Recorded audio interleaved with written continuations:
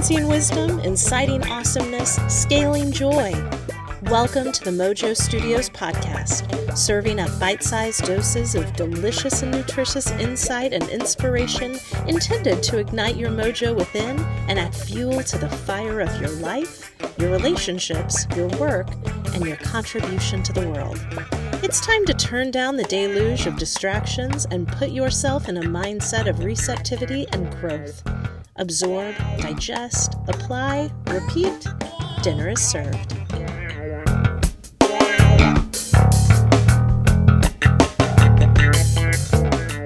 Hey everybody, welcome back to MoJOE Studio. Here I am again with the one, the only, the legend in his own mind, Rick Olson. What's up, Rick?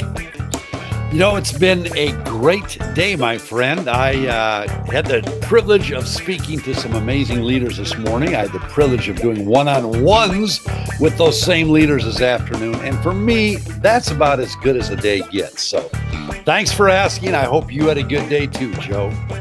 I absolutely did. Yeah, as I told my friend Lee, if I was any better, I'd be twice, right? That's just one of those days. So for those of you who are unfamiliar with Rick, he does public speaking and consulting and coaching, mentoring around the country.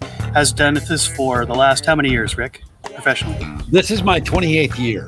28th year, and that's after a remarkable career in public speaking for youth, which is where he and I connected back in the 1980s, believe it or not. Yes, we are that old. Yes, we've been around. We have been around. So, Rick, tell us a little bit more about this model that you just touched on already, about how you spend one day in an organization with a bigger group of people, and then you spend one day one-on-ones. Just kind of paint that picture for the listeners. Yeah, it's a real need that I sensed in the business world a number of years ago. We had so many managers who were moving into management, and the way they got into that role is they were outstanding employees. And then somebody tapped them on the shoulder and said, "We've been watching you. We think you would be a great manager. In fact, we have a corner office for you." And the next thing they heard was, "Good luck, kid. You're on your own." And that's it. No management training. Because they were a great employee, undoubtedly they'll be an awesome manager. They got into the role and soon discovered it takes an entirely different mindset. All right. And so I saw that need. I saw the void. I developed a program called the Coaching College. Let's take these people and teach them the dynamics of coaching and mentoring staff, how to multiply their effectiveness, how to really excel in the people building business. And so when I work with companies, I spend day one just talking about coaching and how to do that. And on day two, I say, look, I want you to coach your people, but perhaps you haven't been coached. I'm going to coach you so you know how to coach your people.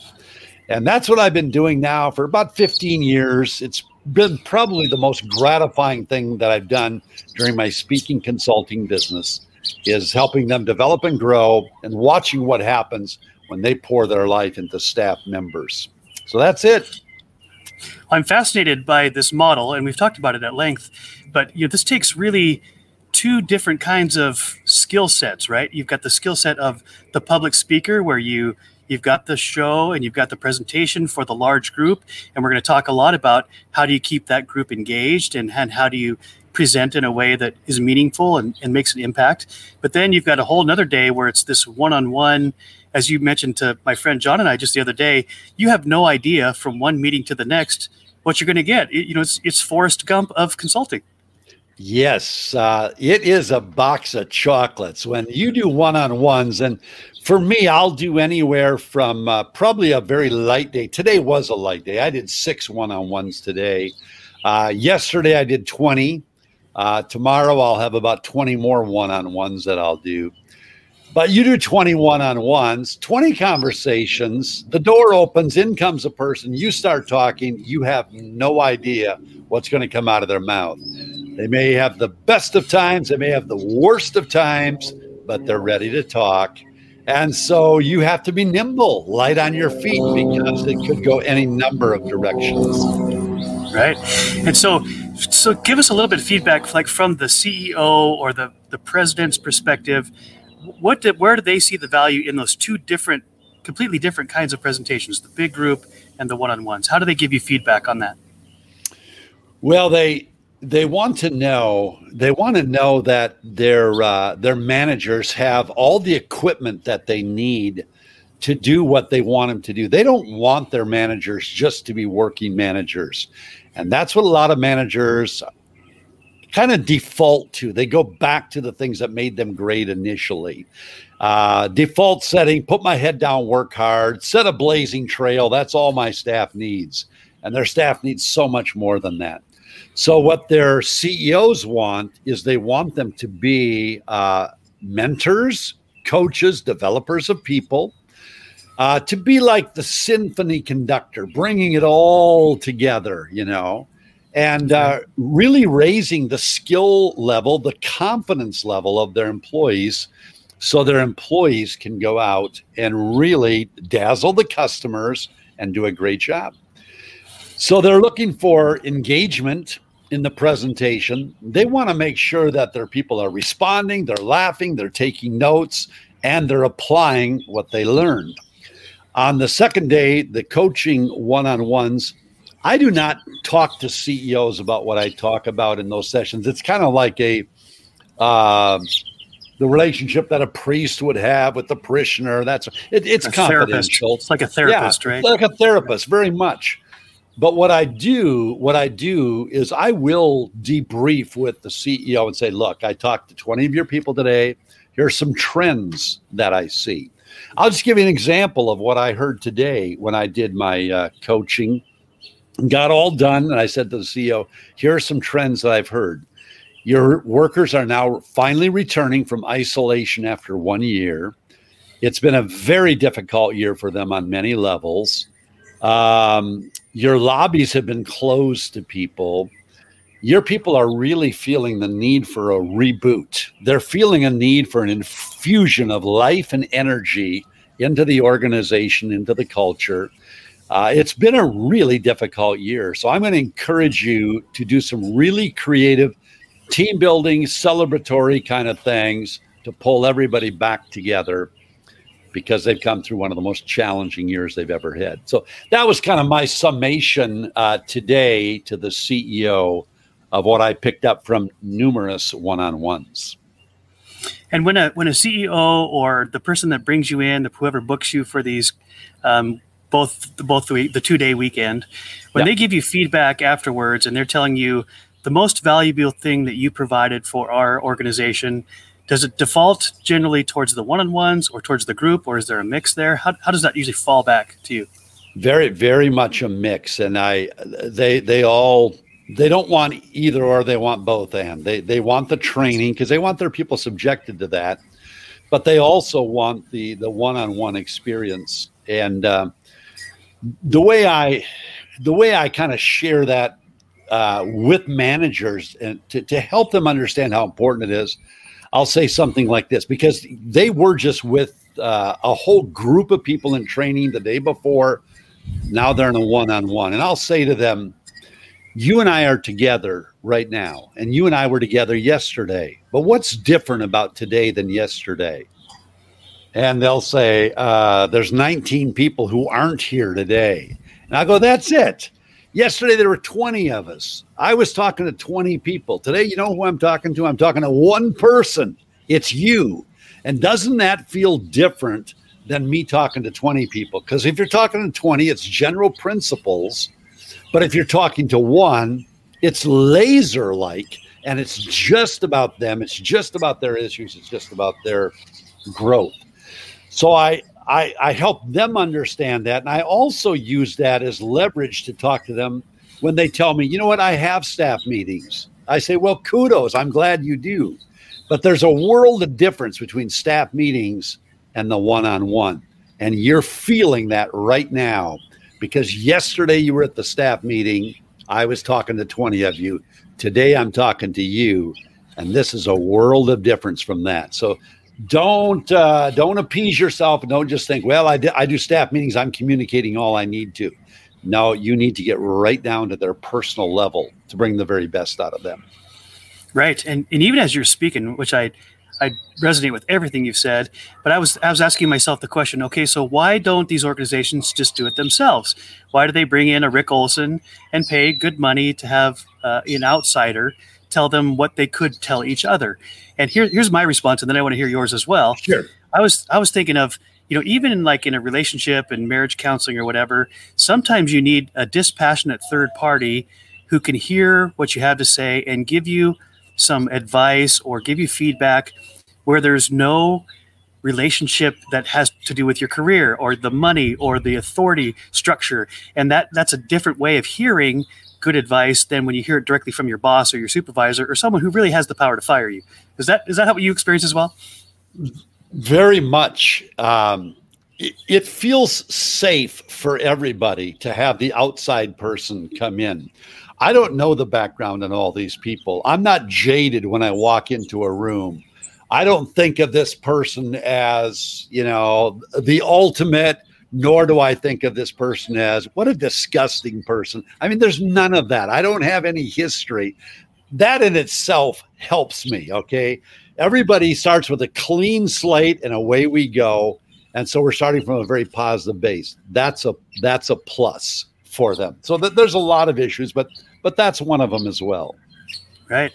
Another issue that I've seen throughout the history of my working environments and mostly my experiences in nonprofit organizations, but I think this is true corporate America as well, and you can speak to this, is that oftentimes a person gets promoted up the chain because they're a performer, right? They're a good employee until they get to the level of incompetence. So they were great at this and they get moved to the next level, and then they have to supervise people, and then they need to manage, and then they get to the point where they're way outside of their skill set, their comfort zone, and or even their passion, because really their passion was doing the thing that they came into the organization to do, and they did that really well and loved it. Right. So now, not only did they get promoted to a level where they're way outside their comfort zone, but they don't necessarily get the training that they need to really succeed at that level, or they may not even want it. And then you've got a whole bunch of people that are now the leaders that don't necessarily feel like they fit there. Do you experience that as well? All the time. And it's sad, but there are a lot of CEOs and executives who make the assumption, if they are a good employee, if they do give great service, if they are a great teammate, that in itself qualifies them to be a good leader. And I tell you what happens to some of those people who get into leadership. A few things. One, it's easy for them to revert back to the things that they did the best. So they were a great service provider, and that's why they got noticed. What do they do as a manager? They go right back to I'm going to take great care of the customers because I love that and I'm so good at that. And everybody gives me rave reviews when I do that. And what I tell them is, look, you're in management now. You know what? It used to be that all day long, all you thought about was your customers. And that's what you should have thought about. But you're in management now. You know what you should be thinking about all day long? Your staff. That's what should be running through your mind all day long. They are your first line of customers. You have to be thinking about that. How can you set them up for success? And it's not going to happen with you putting your head down and working hard. It's going to be you strategically coaching and developing these people. Yeah, so that's really a very important, almost vital necessity to have that mind shift for going from I'm the performer to I'm the coach or the teacher or the conductor, as you would say. Right, it is. And left alone, a lot of people really struggle with that because the default setting is to go back and do the things I've been praised for the last 5 years of my career instead of stretching out. And so we do all that we can to stretch them to say, when you reproduce yourself and others, it's the most valuable thing that you can do for your company. And what does that mean? It means that you're very intentional about spending time with your people. You schedule them. You put it on your Outlook. You put it on their Outlook. You meet with them constantly. There's constant communication between you. And if something gets off the track, you have the courage to have the talk. And I find that without training, that's where a lot of them fall down. Something stirs up in the department. They don't like conflict. They hope it goes away. This week it's a breeze. Next week it's a tornado. It was a slight misunderstanding, and 7 days later, we have the Mason-Dixon line running right through our department, and it all could have been headed off had they had the tools and the understanding to know, how do I have the difficult conversations? How do I keep them safe? We spend a lot of time on issues like that because that's really make it or break it for these managers. Can they hold those tough conversations and survive them? Yeah. So this podcast really is intended for people who want to become a public speaker, but there's so much more here than this.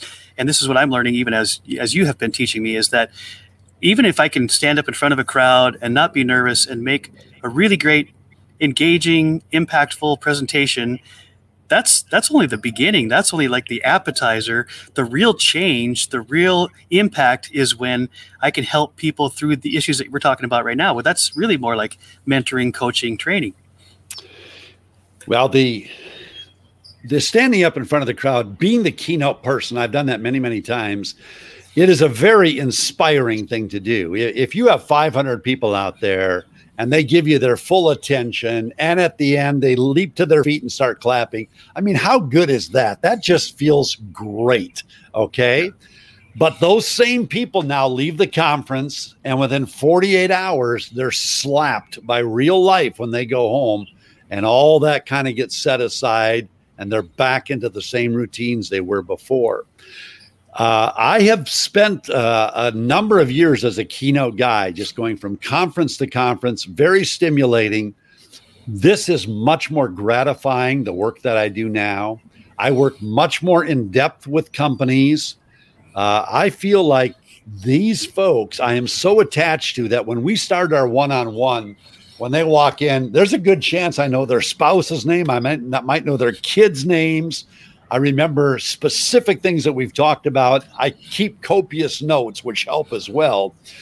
But we're just picking up from where they were and helping them in their journey of becoming a people builder. And so it's a very gratifying thing to do. It is more work. It takes more time, takes more effort, but it's much more gratifying. Hey, I want to give a shout out to Chip Espinoza. He's been tuning in as we live broadcast. Chip's a friend of both you and I believe, from days gone by. And Chip has posted a really compelling question. I'm going to show it on screen and let you handle this.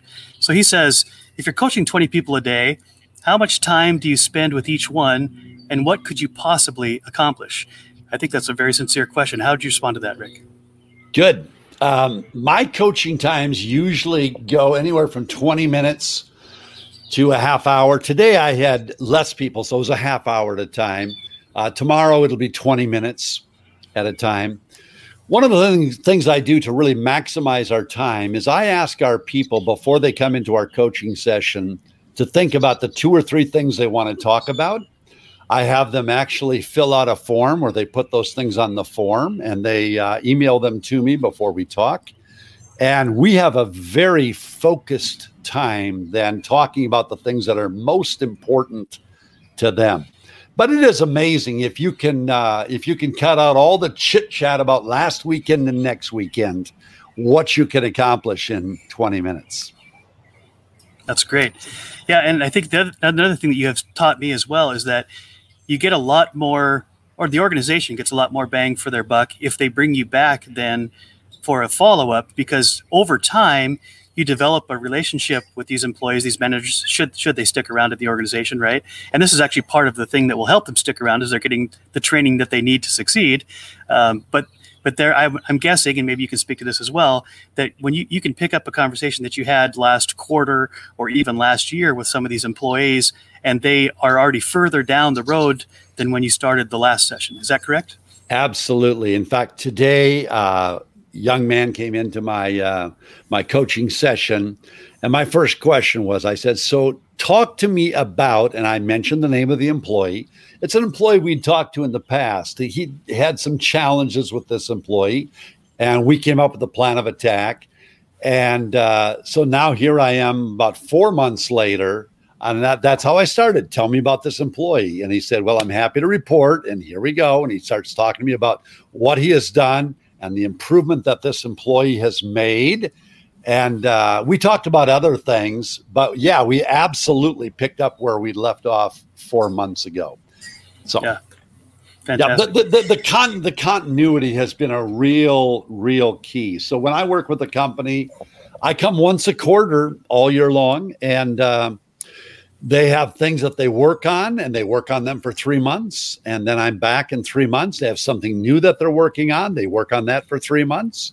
And just about the time it might wane, we're back there, and we keep the message alive, and we keep making progress and moving ahead. And I'm telling you, it's worked like a charm. We have companies that have been voted the best within their field. We have companies that are the fastest growing within their state. But a lot of it has to do with the culture that they're creating by investing time in their leaders, and their leaders are bringing them to wonderful places. Yeah, that's fantastic. And again, for the person who wants to hone their public speaking skills, what I want you to take out of this and what I'm taking out of this as well, is that this goes right back to the very basic premise that Rick brings when he's a public speaker. He says to them, he says to all of us who are learning to do this, he says, it's not my job to impress you. I don't want you walking out of the room going, wow, he was a really great speaker, and then nothing happens. What I want to do, what I need to do, what my goal is, what my mission is, to draw greatness out of you. And so both the big group and the one-on-ones are really right back to that bottom line mission, to draw greatness out of the people that you meet. As Simon Sinek says, start with why. And if you're going to do any public speaking, you have to have a really sound why for your existence. And I had to come to grips with that in my own life. And I'll be honest, when I started, I didn't have the right motive. I didn't have the right mindset. I had done well in college. I was ready to dazzle the world until my uncle got a hold of me and got me straightened out. Rick, it's not about impressing people. It's about drawing greatness out of them. That has become my mission in life. It's what I teach. It's what I try to live. So even this week when I've worked with these companies, yeah, I've had no interest in them walking away saying, Rick Olson is amazing. What I want them to walk away is saying, you know what? I can do that. I'm going to do that. And that's the goal. That's the mission. So make sure you have the right why for why you're doing what you do. And one of the secondary whys I've heard you, it's like a mantra for you, is find the pain and bring the solution. I'm not sure I'd be saying that right, but tell us about the secondary mantra. It's very important too. Yeah, and it's actually one of my favorite definitions of sales, but it works in consulting and speaking. I liken people who are in any form of sales to the medical profession. And what the medical profession always does is they find the pain and they bring the cure. If I go to see the doctor, I don't walk in and the doctor says, now here's what I need you to do. The doctor asks so many questions, and he finds out what isn't working and where the pain is and how did this start and what is the background. And he asks so many questions. And then after that, he brings the cure. And that's what a good medical person does, but that's what a good speaker does as well. I'm working today was a company in Michigan, working with them, but finding out what is the pain that they're feeling, making sure that my message is going to help bring the cure to the pain that they're feeling. And if you can do that, there's always going to be a place for you because there's pain everywhere. But if you can bring the cure, people are going to seek you out. Well, I think this is not only super important, but it's super gratifying too on two levels, right? So let's say I'm new to public speaking and I don't have my why down, and I think it's all about me being able to entertain and get the applause. Well, if I just can switch that mindset to really it's about the audience and drawing out greatness, I'm going to get the applause anyway. That's going to be the gravy on the side, is that they're going to make a change in their life that's going to make their organization better and their own life better, and they're going to think that was a really great presentation because it made a difference in their life, right? So you get both. It's a great insight, and you'll actually get better applause, longer applause, stronger applause.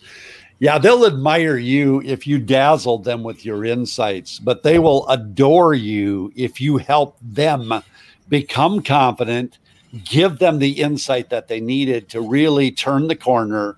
They'll clap long, long, long and loud for you if you help them. So you're going to get everything you ever needed. You'll be just fine. Right. And then also with the find the pain and bring the cure, I think this is really important for up and coming public speakers, is that you go into that field with the assumption that all you have to do is come up with a great topic, and you got all the bells and whistles and the dog and pony show, and you dazzle people. But if that's not what they need, if that's not where the pain is, if you've got the best solution in the world, but it's not their problem, then there's a huge disconnect, right? And they're like, oh, thank you, but I don't think you got the wrong audience. And so I love how you have said this, that really public speaking starts with questions, not with answers. This is a mind shift, right? Because we think public speaking, you're the answer guy. Well, you're not the answer guy if you don't know what the questions are. So you're teaching us very well that you spend a huge amount of time, and probably the most important part of what you do is finding the questions from the people who know, who will tell you the truth and set you up for success, because you're going to deliver something that they actually want and need. It's a huge part of it, and it's really malpractice if you don't take the time to do that. When I work with a new sponsor, one of the questions I ask before I ever speak to their people, I'll ask it this way. I'll say, Stephen Covey taught us, begin with the end in mind. So I want you to pretend like you did hire me. You did have me come in and speak to your company. I've just finished the presentation, and everybody is now walking out of the room. For you, what would have happened in that presentation to make you say, that was everything I was hoping it would be? That was perfect. What would have happened? So you describe for me, what has transpired? How have your people responded? What pain have I taken away for them in the organization? And that question has been so beneficial to get right to the core of what it is that company needs. So very specifically, how far in advance are you asking this question, which is really setting up exactly what you're bringing to the table? How far in advance do you ask it, and to whom do you ask that question? I'm usually talking to the CEO or the executive for the organization or association. And I will ask that at the time that we work out the details on my coming. Many times I'll loop back a couple weeks before just to make sure that we're all on track with everything. But a lot of times these things are set up anywhere from 6 months to up to 18 months in advance. And so I'll ask it then. I'll say, I'm highly honored that you would ask me, but let me ask you. And then I'll ask that question, because I do want to find the pain so I know how to bring the cure. Well, that's such a setup for success, both for them and for you, because you know what they need and you can research it and prepare.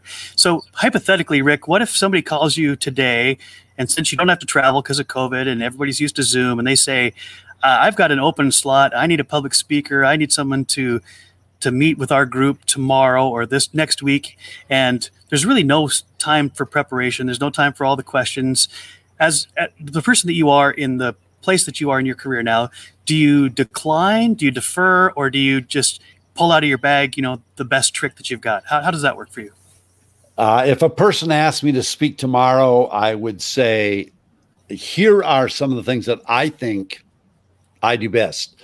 I think I'm really strong on internal service. I'm strong on external service. I'm strong on how to handle change. I'm strong on how to handle stress in the workplace. And I'd list, a half a dozen things and say, would one of those be appropriate for your people? And then they would probably say this or that would be. But yes, if we're that close to go time, that's how I would approach it. And that has happened before. I spoke a number of years ago in St. Cloud, and a guy came up to me and said, "That was great. I want you to speak to my staff." I said, "I'd love to. When is that?" He goes, "Tomorrow morning." And it was less than 24 hours. So I was in the afternoon. I came back the next morning, spoke to his staff. There was no go to the library. There was no prep time. It was just hit it, but did the same thing. Here's what I feel confident in. would any of these be helpful to you? Right. Hey, we got another great question from Chip. He says, as a speaker, how did you adjust to the COVID-19 cancellations? I mean, that you've been feeling that pain for a year now. I have, yes. March 13th, 2020 changed my life as it did everybody else's life. National emergency declaration. Nobody's traveling. We heard the phrase shelter in place. The moment I heard that phrase, I knew that my life was just dramatically different. So on that day, I went on a long walk. And when I walk and I think and I pray. And that day, my prayer was, God, my life is radically different. What am I going to do now that I am the stay-at-home motivational speaker? And I came home with a plan, and I felt it was really divine intervention, but I came home with a plan, said, you know what, I can't travel, so I'm going to begin to send out videos to all my clients and all my friends, and I'm going to encourage them every week. And I did that all through the year 2020. And it was very therapeutic for me. It was helpful for my clients and friends.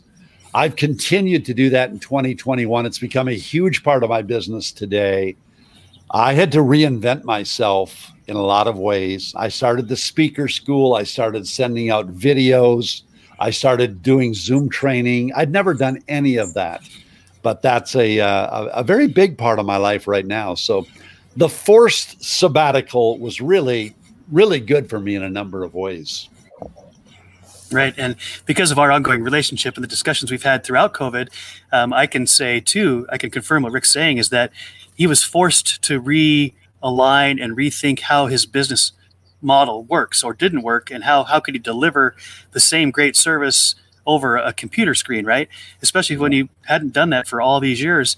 And what I'm seeing from my perspective, and I'm more of a tech guy, is that not only have you been able to do that really well, but now you've multiplied yourself, because the stuff that you do online, you record, you package that, you send it out via email, then they can share it with their staff and whatever. And so doesn't require Rick Olson live in person in order for you to have an impact in an organization. Now it's Rick Olson live on screen, recorded videos, email follow-ups, speaker school was all online. And I know from my own experience, that was just a transformative experience. And so you got forced into a new world. And as it turns out, that new world is helping you set up for even greater success and set up for legacy for your career. My life before COVID was too busy to slow down and do those things. And so I do call it my forced sabbatical. Career-wise, absolutely one of the best things that ever happened to me. But it caused me to rethink everything. And it got me into the multiplication business much more than I'd been. Prior to COVID, Rick Olson was limited to where can he be on this day. And now I'm not limited in that way. And it feels great. Yeah, absolutely. So just take that as a word of encouragement to those of you out there who feel like sometimes the world takes their knees out from underneath you, hits you upside the head when you weren't looking, kicks the wind out of your stomach, and you're like, what am I going to do now? And if you can gather yourself just long enough, and if you're a person of faith, pray, or what we say in organizational development is called a reframe, or it's a mind shift, right? So that you've got the exact same circumstances, but now you're forced to look at it through a different lens, from a different angle. All I can think of is Robin Williams in the old movie with the boys, where they get up on the desk and he makes them, shout out the window about how they got the whole world in front of them. And it's just by getting off the floor and getting up on the desk, seeing the world from a different perspective, nothing had changed other than their eyes, their filter, right, what they saw. And that's exactly what happened to you. And so that's a valuable lesson for us all, for sure. So our time is pretty much done today, but I do want to invite people into this conversation. We'll have more.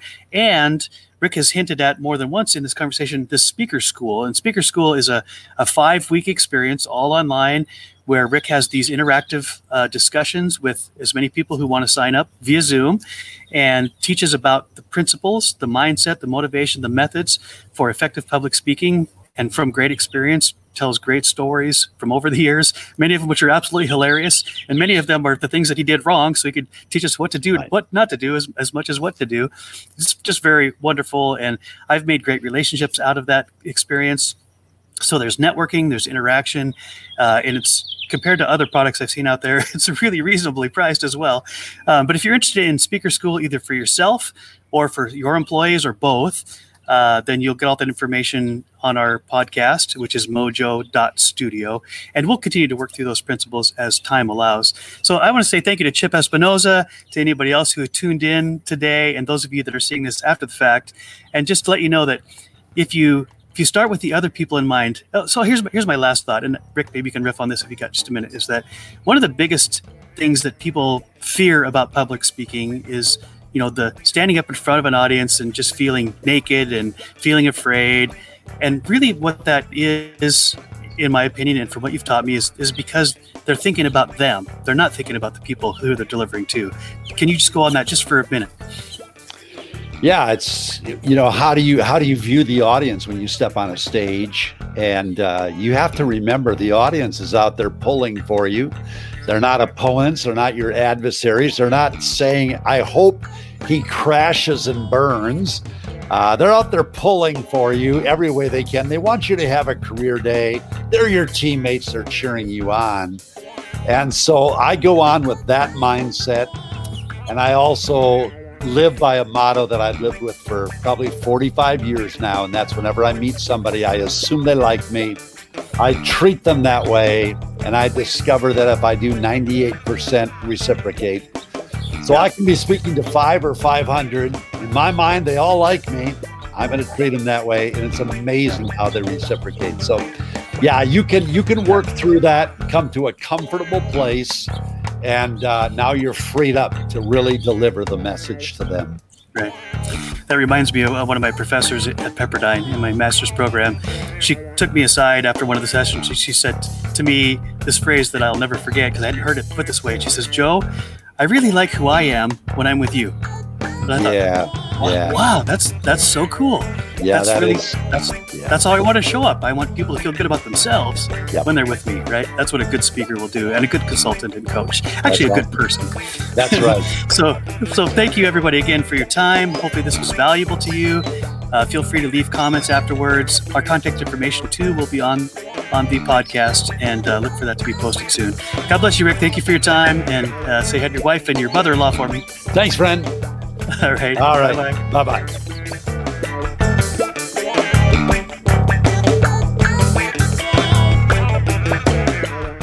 If this episode was beneficial to you, be sure to pay it forward, sharing it with others who may need a boost as well. Until next time, dream big, start small, act now. Thank you for tuning in.